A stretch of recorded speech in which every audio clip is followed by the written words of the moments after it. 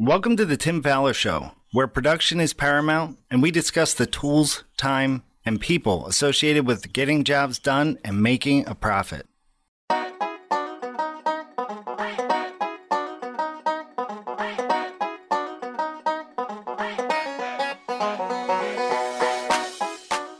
On today's episode of the Tim Fowler Show, we will be talking about sales for non-sales people, part 2, with the help of special guest Jeff Borovitz of Sandler Training in San Francisco, California. Alongside Tim Fowler, I'm your co-host Steve Wheeler. Here is the Tim Fowler Show. Hi everyone, Tim Fowler here, and welcome to another episode of the Tim Fowler Show. As I always do, I'm encouraging you to send in ideas for the podcast, questions, comments, things that I can work on and get a guest on and maybe answer something that's been bothering you for a long, long time. Somebody out there has the answer. It's my job to find them. Send the ideas to tim@remodelersadvantage.com. So this is segment 2 of sales for non-sales people. But in case you missed the first one, we're going to go through the intro and introduce our guest again. So at a lot of conferences, generally I'm speaking to production people.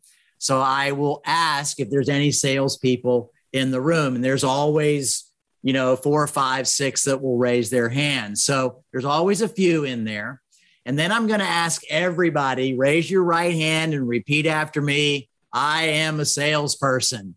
So it's always fun to see who raises their hand, who jumps in. There's a lot of different reasons why people are hesitant. Sometimes a production person particularly is going to go like, I'm not a salesperson. They're tricky, crafty, sneaky kinds of people. Or, you know what? I wonder what he's getting to. Is he trying to trick me into saying something that I don't really want to say? And so they won't bring it up. So in the first podcast, in case you missed it, we went through a lot of different basic things about why this is so important, why production people particularly should be thinking about a sales mentality.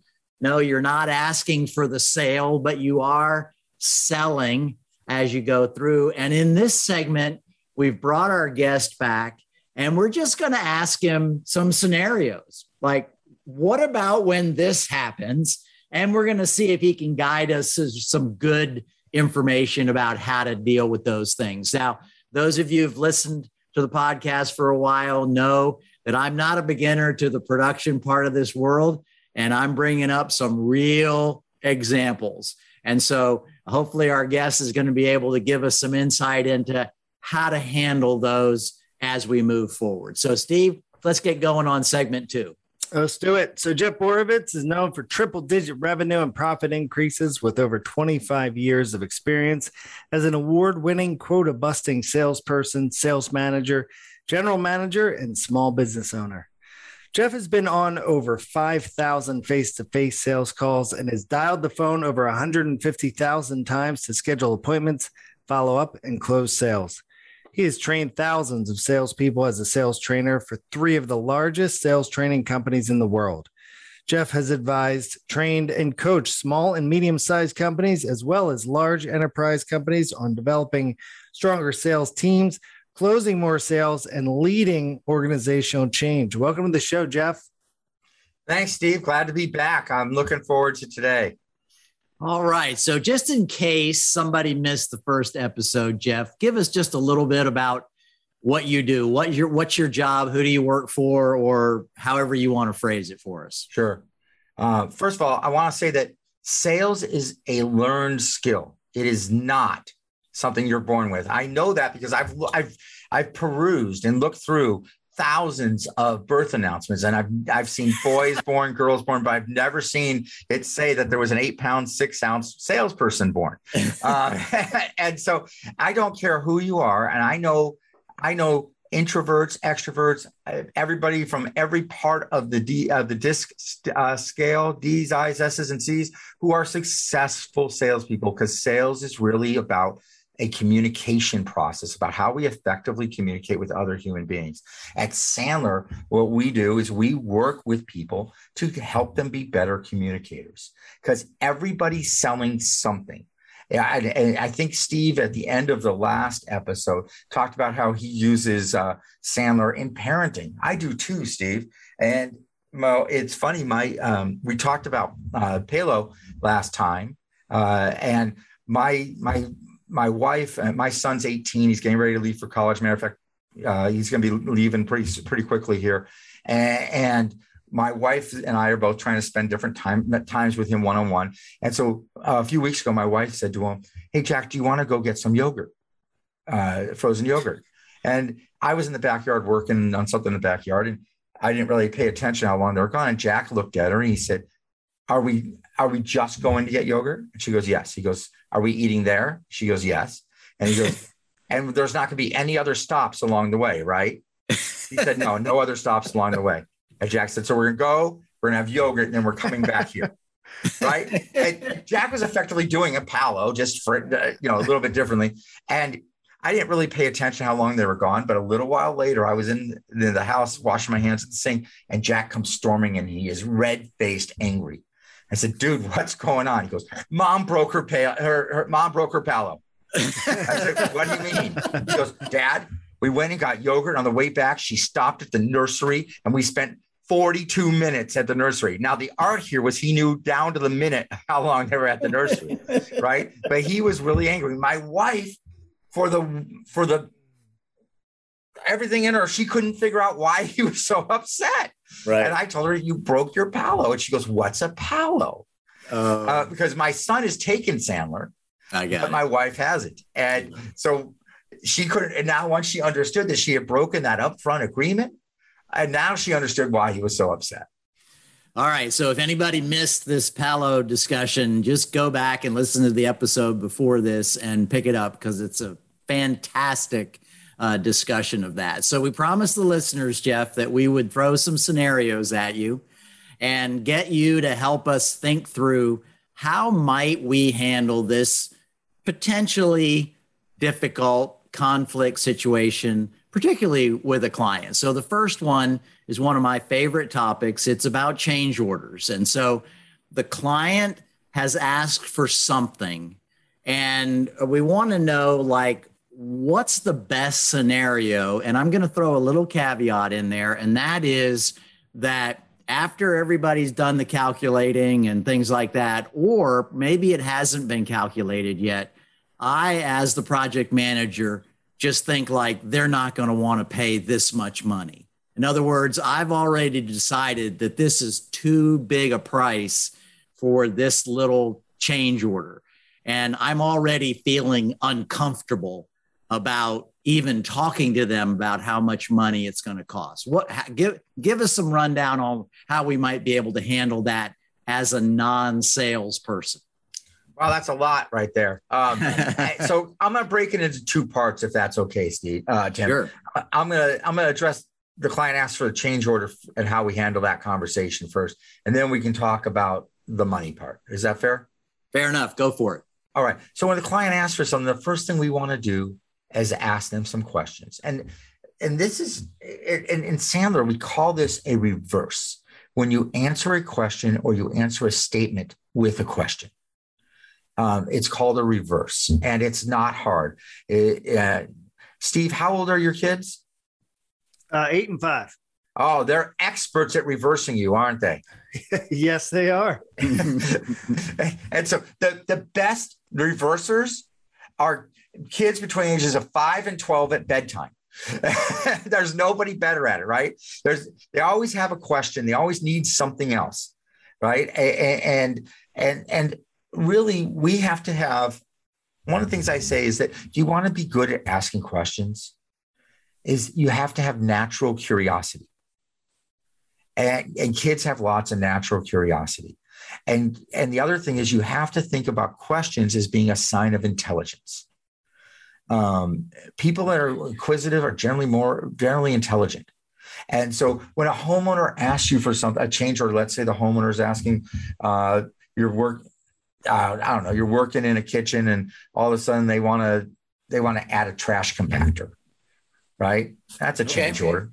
You know, the first thing you want to do is you want to ask them why, right? We want to start with a question, and we're not just going to say why. We're going to say, oh, wow, we're going to do what we call a softening statement, something that makes them feel good before we ask them the question, right? Wow, that sounds really important to you. Softening statement. Okay. And then can you tell me why you're now interested in a trash compactor? Right. And understand the truth of the matter is they asked for it for a reason. We want to understand the why behind that. And sometimes, you know, anybody here drive a Toyota? I have one. Okay. So you ever been in a Toyota factory? No. So Toyota has all over their factory, they have something called 5 whys. Oh, yeah. And this is good for production too, by the way. Yes, definitely. And they say anytime there's a problem, you generally have to ask why 5 times to get to the root cause of the problem. Right. And so I'm not saying we always have to ask 5 whys to a client about why they want a change order, but we need to ask at least a couple because we want to understand why they're asking and what the true intent behind the question is. Are they asking to find out how much it would cost to do this? Or are they asking because they've decided that they have to have this and they can't live without it in the new kitchen? So here's the answer that a lot of production people, I'm just sitting here kind of thinking about how it might go with me. Client says, you know, I think we'd like to have a trash compactor. I might say, you don't want one of those. You know, I mean, we put one in a house 2 years ago and they had us back last week taking it out because it broke down and it was terrible. I guess you know what? It's funny. It's funny how that happens. When we were doing our master bathroom at the house, we put a tile floor in, and my wife wanted the heating element under the tile floor because she doesn't want to step on the cold tile, although it doesn't get that cold in the Bay Area compared to other parts of the nation. But my wife thinks 62 degrees is cold, and so she doesn't want to step on the cold tile. And I remember the production guy said, "Oh, you don't want one of those. Every time we put one of those in, it breaks." Yeah. And I found out that that's not true. Right. They don't always break. It's just that he didn't want to go through the hassle of doing the change order. Yeah. So I'm just, thank you for sharing that because I just picture this conversation going on. I don't want to be bothered with changing something. So get that out of your head and do what Jeff is saying. Ask a lot of questions. Fantastic. All right. So what else, Jeff? So after we ask questions and we understand why they want it, right? Now, and you know, in another session, Tim, we'll have to come back and talk about pain pain questions because this kind of leads down that road, but we're not going to go there today because it would take up the whole session. And I don't want to hijack the session that way. But you know, now let's say we've had that conversation. We've decided to change order. The change order came back and you as a production guy, look at that change order and go, whoa, there's no way I would spend that much money if I were them. And there's no way they're going to spend that much money. Right. So the first thing I want to say is that's called, in Sandler, we have 2 words that describe that. It's called head trash. Oh, yeah. Okay. And it's when our belief system gets in the way of doing our job. And that's head trash. There's no basis for it. It's just allowing our values to impact it. Let me just say this. Some of our contractors out there in RA, a lot of them work with some really high-end houses. Yeah. And I've always thought of it this way. Everybody's kind of broke. They're just broke at different levels. And so when you look at a number, $5,000 change order number, and you say, oh my gosh, that's so much money, to somebody else, it's not a big deal. Right. And it's one of the reasons I tell contracting, the remodeling owners, they should share the total value of the job with the production team. Because if the job's $350,000, it's a $5,000 change order. It's nothing. Right. You're talking about a couple percent. Right. Of the job. And I think that when you share that with the production guys, it helps them understand what is a lot of money, what isn't a lot of money to that client. And so we have to remove our own head trash. We almost have to make sure that we're not working for waste management, right? And realize that, and not let the head trash rent space up here, and just focus on what we have to do. I'm going to share with you. I used to think about it in terms of, wow, they're spending 4 times as much money as I make in a whole year. And that had the opposite impact on me, Jeff. I wouldn't go like, $5,000 shouldn't matter. It's like, how could anybody spend more, And so that was my head trash for a long time until I started realizing, how much our company really made and how much that we didn't really make, and that helped me kind of understand. Knowing the financials helped me understand a little bit more about what it really cost to do that. When owners are transparent with the financials, I think it helps everybody with that head trash. It helps everybody understand, it's a $400,000 job, but we're not making $400,000. Right. By the time we have materials and overhead and salaries and bonuses and everything else, we're just making a few percentage points. Okay. So let's jump to the next example. We kind of introduced this in the episode prior to this, but this is the idea about the schedule. So we're working to a schedule. We made the schedule. We've even shared the schedule with the client. They are fully aware of what we thought was going to happen. And it turns out, I know this has never happened to anybody, but the client is planning a big party at the end, not to celebrate the job. It's a family party where people are coming from out of town. Airline reservations have been made. Hotels have been booked. And guess what?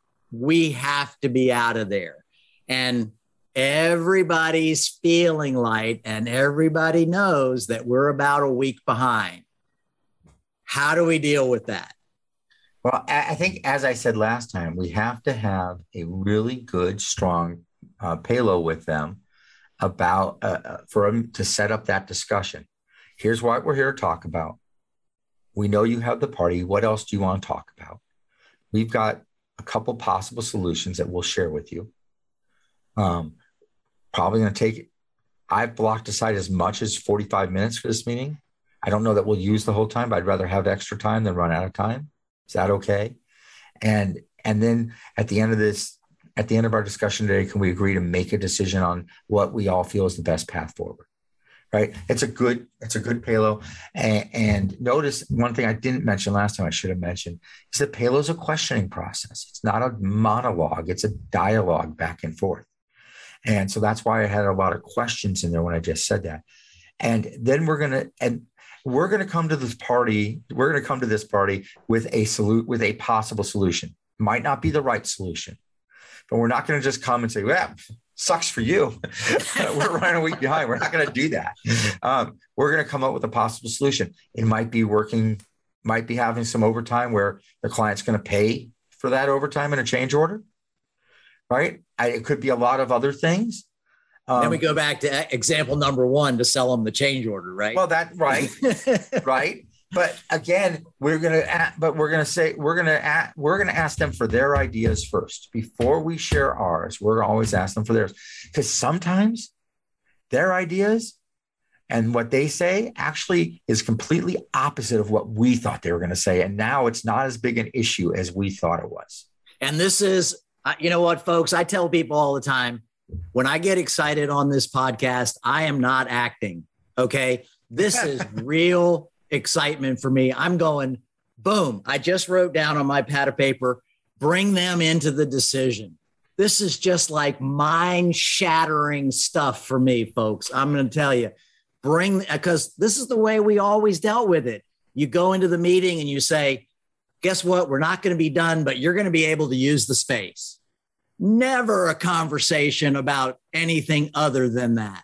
And I am just overwhelmed. Again, drop the mic, whatever the current thing is, boom. This is amazing to me. So that's fantastic, Jeff. Thank you so much. And Jeff, if I can just jump in there,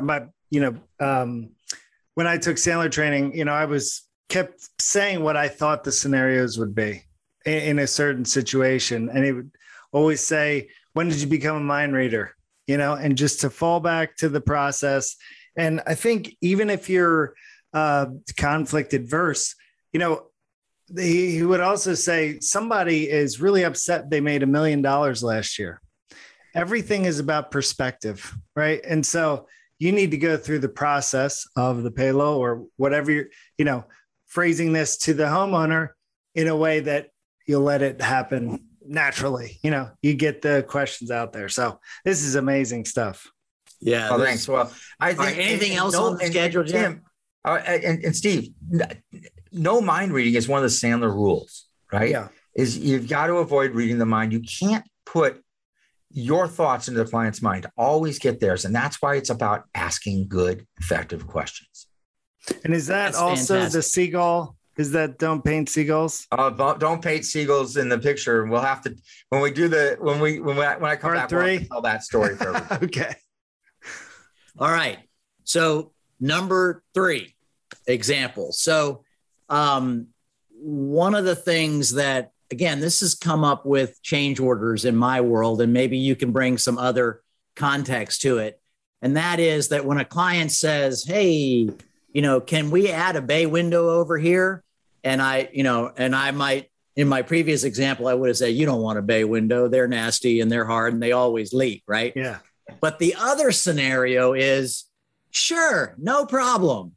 Or, oh, that's easy. Or, you know what? We do that all the time. And we think we're doing a good thing. What would you say about that, Jeff?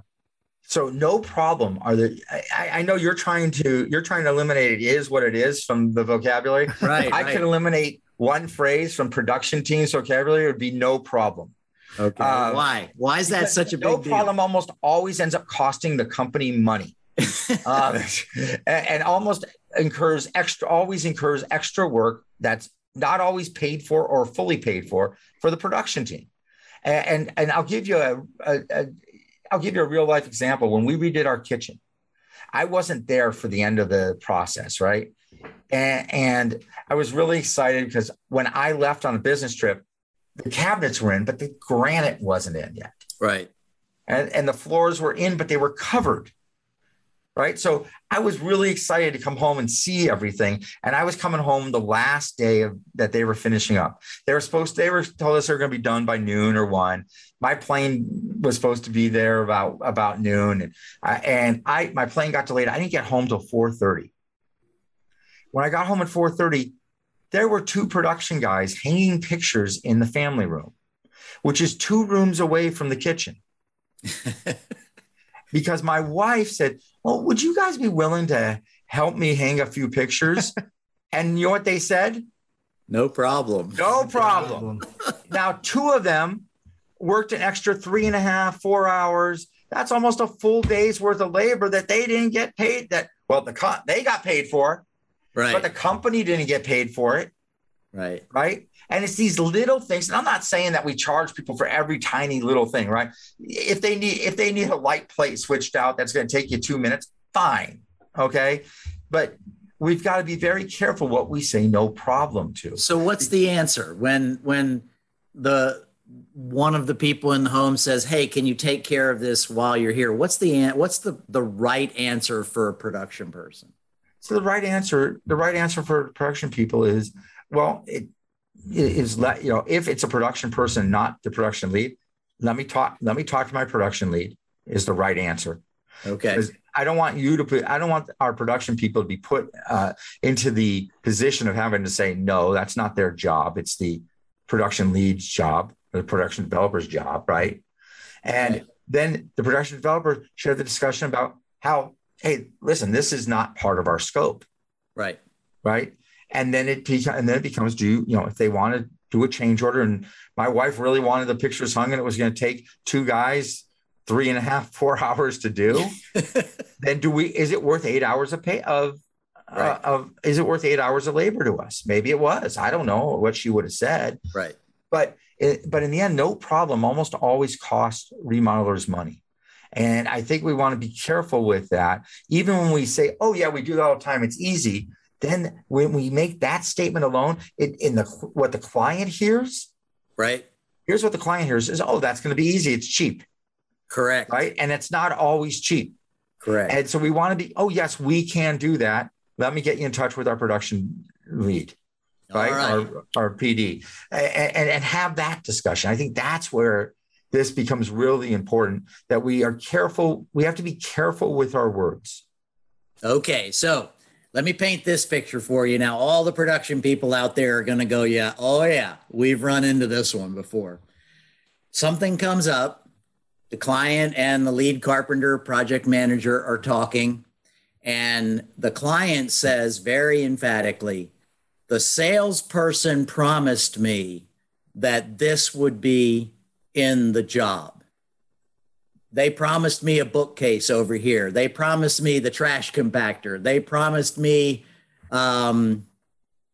whatever it might be. And the production person, the lead carpenter, project manager, knows it's not in the scope, but the client is so emphatic that the salesperson promised. How does the lead carpenter, project manager work that through with the client so that they get to the yes that we want to hear?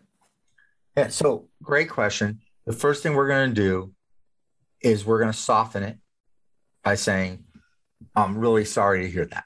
Because we are sorry, right? That's not being disingenuous. We're sorry that they're feeling that way. Or we should be anyway. Or we should be, right?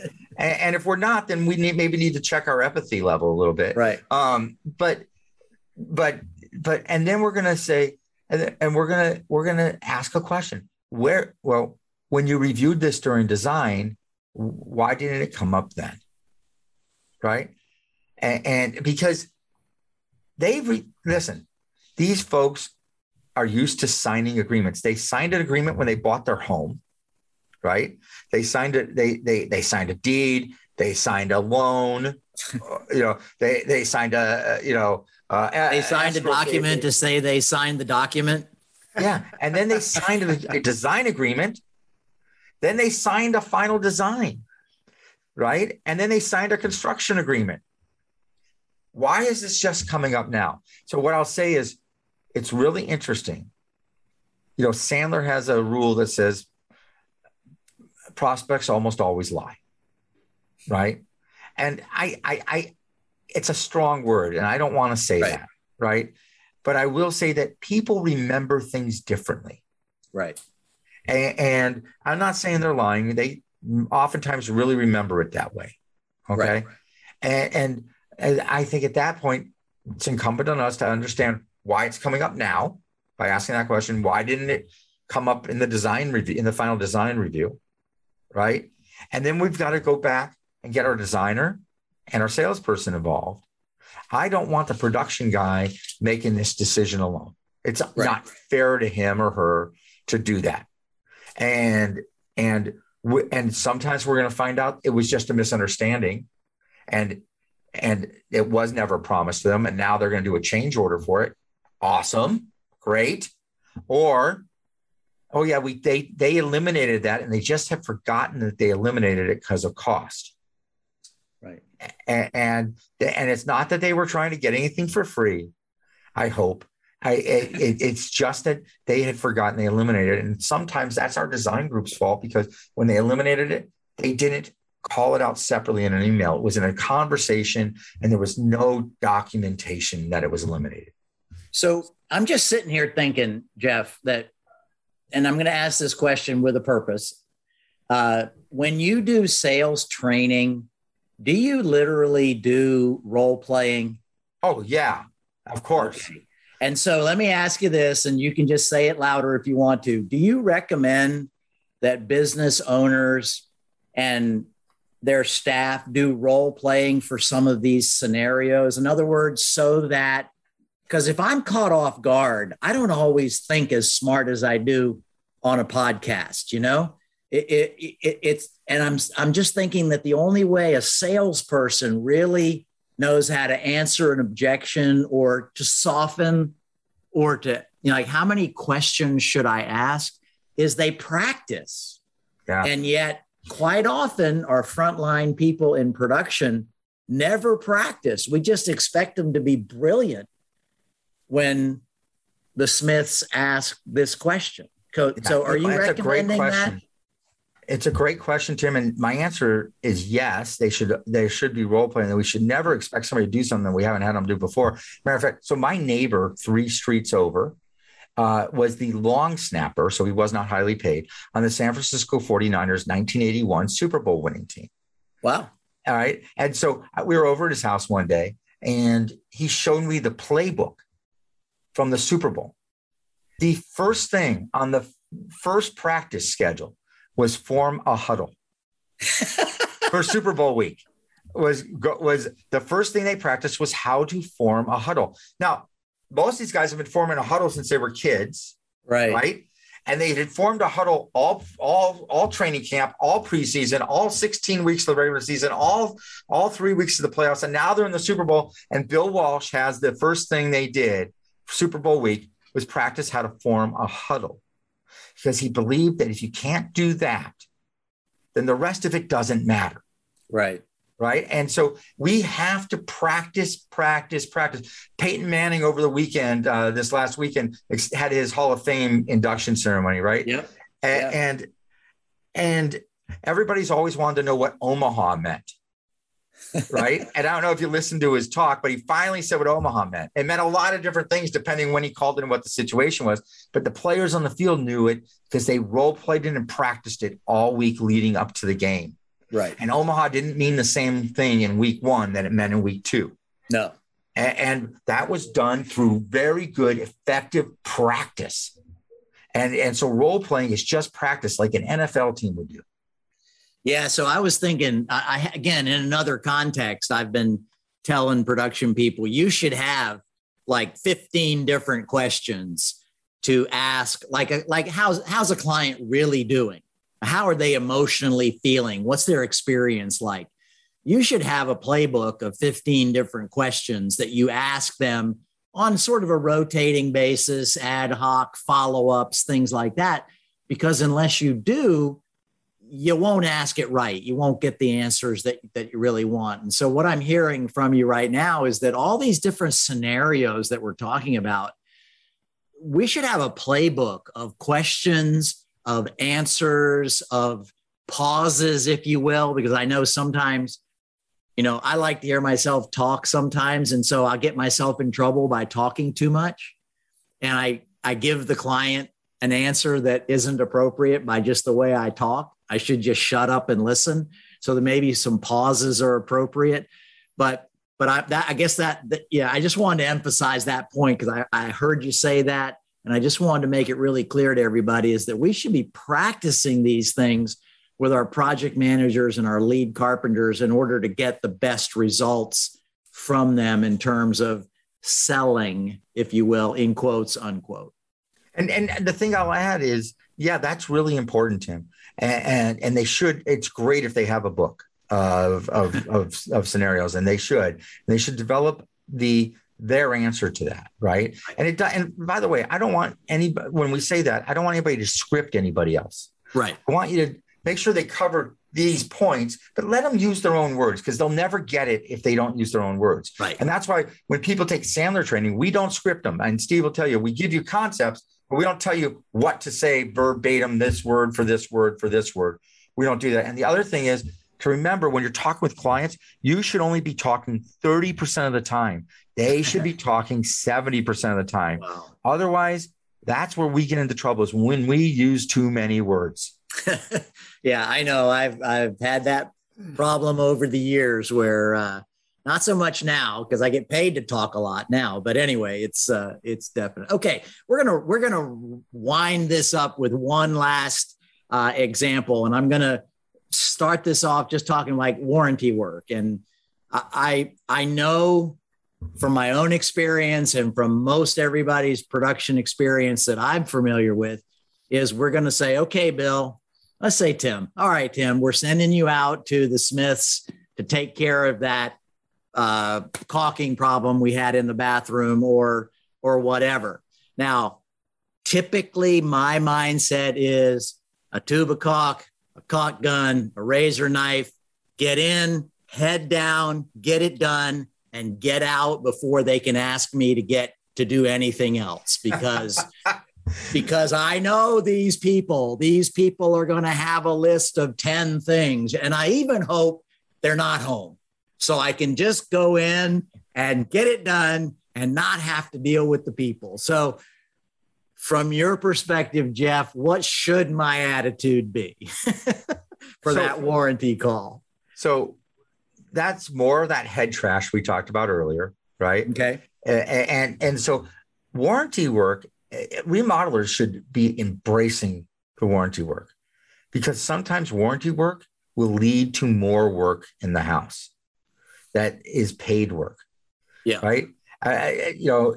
Tim, I think I can't remember if it was you or Steve I was talking to, and I told them the story about our master bathroom when my wife, the threshold in the shower stall was leaking water. So my wife called the contractor out. They came out, and the contractor, Sandler trained, I'll be fully forthright and honest. The production guy came out, and he came out with we came out with some silicone and a caulk and a replacement threshold. Right. And as he was talking to my wife, he did a good palo. He said, "Why? Hey, I'm here to look at the shower." And then he asked her the question, "While I'm here, is there anything else you want me to look at?" And Molly at first said no. Then they fixed the shower, and he said, "Are you sure there's nothing else about the house that you're looking to change or that you'd want us to look at helping you with?" And so one of the wonderful things about remodeling is you are the only ones who get the permission to make the rest of the house look ugly. Because once you fix the master bathroom, remodel it, now the hall bathroom looks like trash. Right. And every time they walk down the hall, they think, "Oh my God, the master bath's so much nicer." And so he asked that question, and Molly said to him, "Yeah, we really like to look at the master bath." And that's how we wound up doing our master bath. It was off of a warranty call.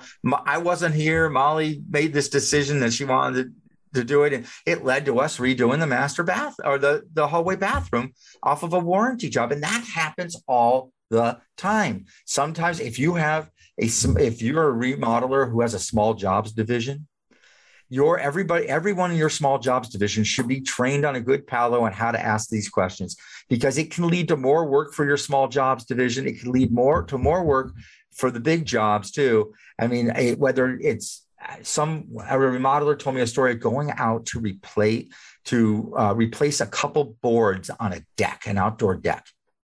And the remodeler told me that when he got out there, he looked at the deck and he told him, "So listen, I'm not going to be able to replace those boards because I'm not even willing to walk onto your deck. It doesn't look structurally sound to get to the place where the boards are loose for me to measure them. The only way I could ever do this would be to quote a brand new deck." Well, that deck, so replacing two boards on a deck turned into a brand new deck, which turned into a screened in deck, which then eventually led to a kitchen and bathroom remodel. Right. Right. And so just being willing to have this conversation, not being afraid of it, is really, really, really important. And I want the production people to know, remember, anytime you're in front of a client, you are the company. And anything you say or do will reflect on the company. And so you always want to make sure that you're putting out the impression. And I'd like you to think of it as your company.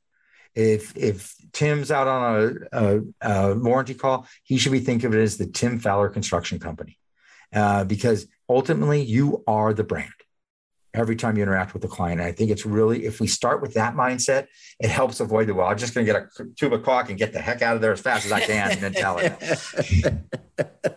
Yeah, but I mean, again, it involves, learning those questions and being confident enough to ask the questions and not being afraid of that. So it's the playbook. So I was just sitting here thinking that maybe what we've said today, and Jeff, we're going to wind down so you can give us that last little bit. But the way I'm looking at it is ask a lot of questions, listen. That 30-70 thing, you're listening 70% of the time, talking 30% of the time, and then find your own words. Those are kind of the three things that encapsulate what we're talking about here with all of these situations, they're all the same. You start by asking a lot of questions, find out what the client really wants, bring them into the decision, and then, find your own words for that. Is that a good synopsis, Jeff? That's a great synopsis. And by the way, just not to scare anybody, but that's sales. And that's the Sandler sales process. And I know I'm using that bad word again. I'm not a salesperson. You don't have to be a salesperson. Listen, everybody sells something. If you're negotiating with your spouse, significant other, kids, whatever, to go what movie you're going to go see this weekend, you're selling your movie over theirs. Right. Otherwise, you're going to wind up seeing Peter Rabbit every time you go out with your kids. And that would be horrible. So we're always selling something. And sales is not a bad thing. All it is, as I've said all along, is a communication process. Sales is about communicating effectively with other human beings. And it should be something we do naturally. And I will tell you my last nugget that I'll sign off with is, my dad told me growing up, he had 2 ears, 1 mouth. You should use them in that proportion. And that's what I love about Sandler. 30/70 is roughly 2 ears, 1 mouth. Use them in that proportion. Right. Right. And so you should only be talking a maximum of 30% of the time. And your client, your homeowner should be talking 70% of the time. That, by the way, and here's really the last thing. Think of this in any conversation. The person in control of the conversation is the one asking the questions. The person who is not in control is the one answering the questions. They talk more, but the person asking the questions who talks less is actually in control. Wow. I got to write that one down too. So thank you so much, Jeff. This has been absolutely incredible. And be thinking about another episode down the road, if you would. Absolutely. Write some notes down, and we'd love to have you back. Just trying to help the production world do a better job of communicating, I think, is a big goal of ours. And I surely appreciate you taking out the time today and last week to be with us and share such great information. Thanks for having me on. I'd love to come back and delve more into some other subjects. That would be a lot of fun. And just give us your email, just in case anybody wants to get in touch with you about some training for their company. Sure. It's Jeff.Borovitz, B as in boy, O-R-O, V as in Victor, I-T-Z as in zebra, at Sandler.com. And you could also find me on the RA site. We have a sales edge class we teach. We teach increased profitability through better client management. That's for designers and production people. And we have a management leadership class that we teach all through RA that you can go right through the RA people to book. And that's how we interact with most of our remodelers. It's fantastic. Thank you, Jeff. Thank you, guys. Take care. You too. So, Tim, we had a lot again this time. What do you, man, I'm trying to unpack what I got here on my list. Well, let me just jump in here. I got all excited about it in the middle of the podcast, but I really did love this idea of when there's a problem or challenge or difficulty, don't always go in there with the answer. This is how we're going to solve this problem. Go in there asking the questions, asking for the client's feedback on how if they have some ideas. They might say, no, we're really relying on you, but ask. And then, of course, I think you should have some solutions as well. You don't want to go in there blind, but this whole thing about getting them engaged in the decision is just a gold mine to me. And I wish I'd thought about it 30 years ago. And just the whole idea of just getting a playbook. And when I said playbook during the podcast, I didn't mean necessarily have it written down, but maybe it's a good idea. But at least have a repertoire of questions and that framework would fit with different situations that you walk into. And then I guess the other thing for me is get busy using some of these production meetings. Sometimes production meetings are a total drag. It's like people are bored. We're going over the same garbage we went over before. Spice it up. Do a little role playing. Have somebody be the client.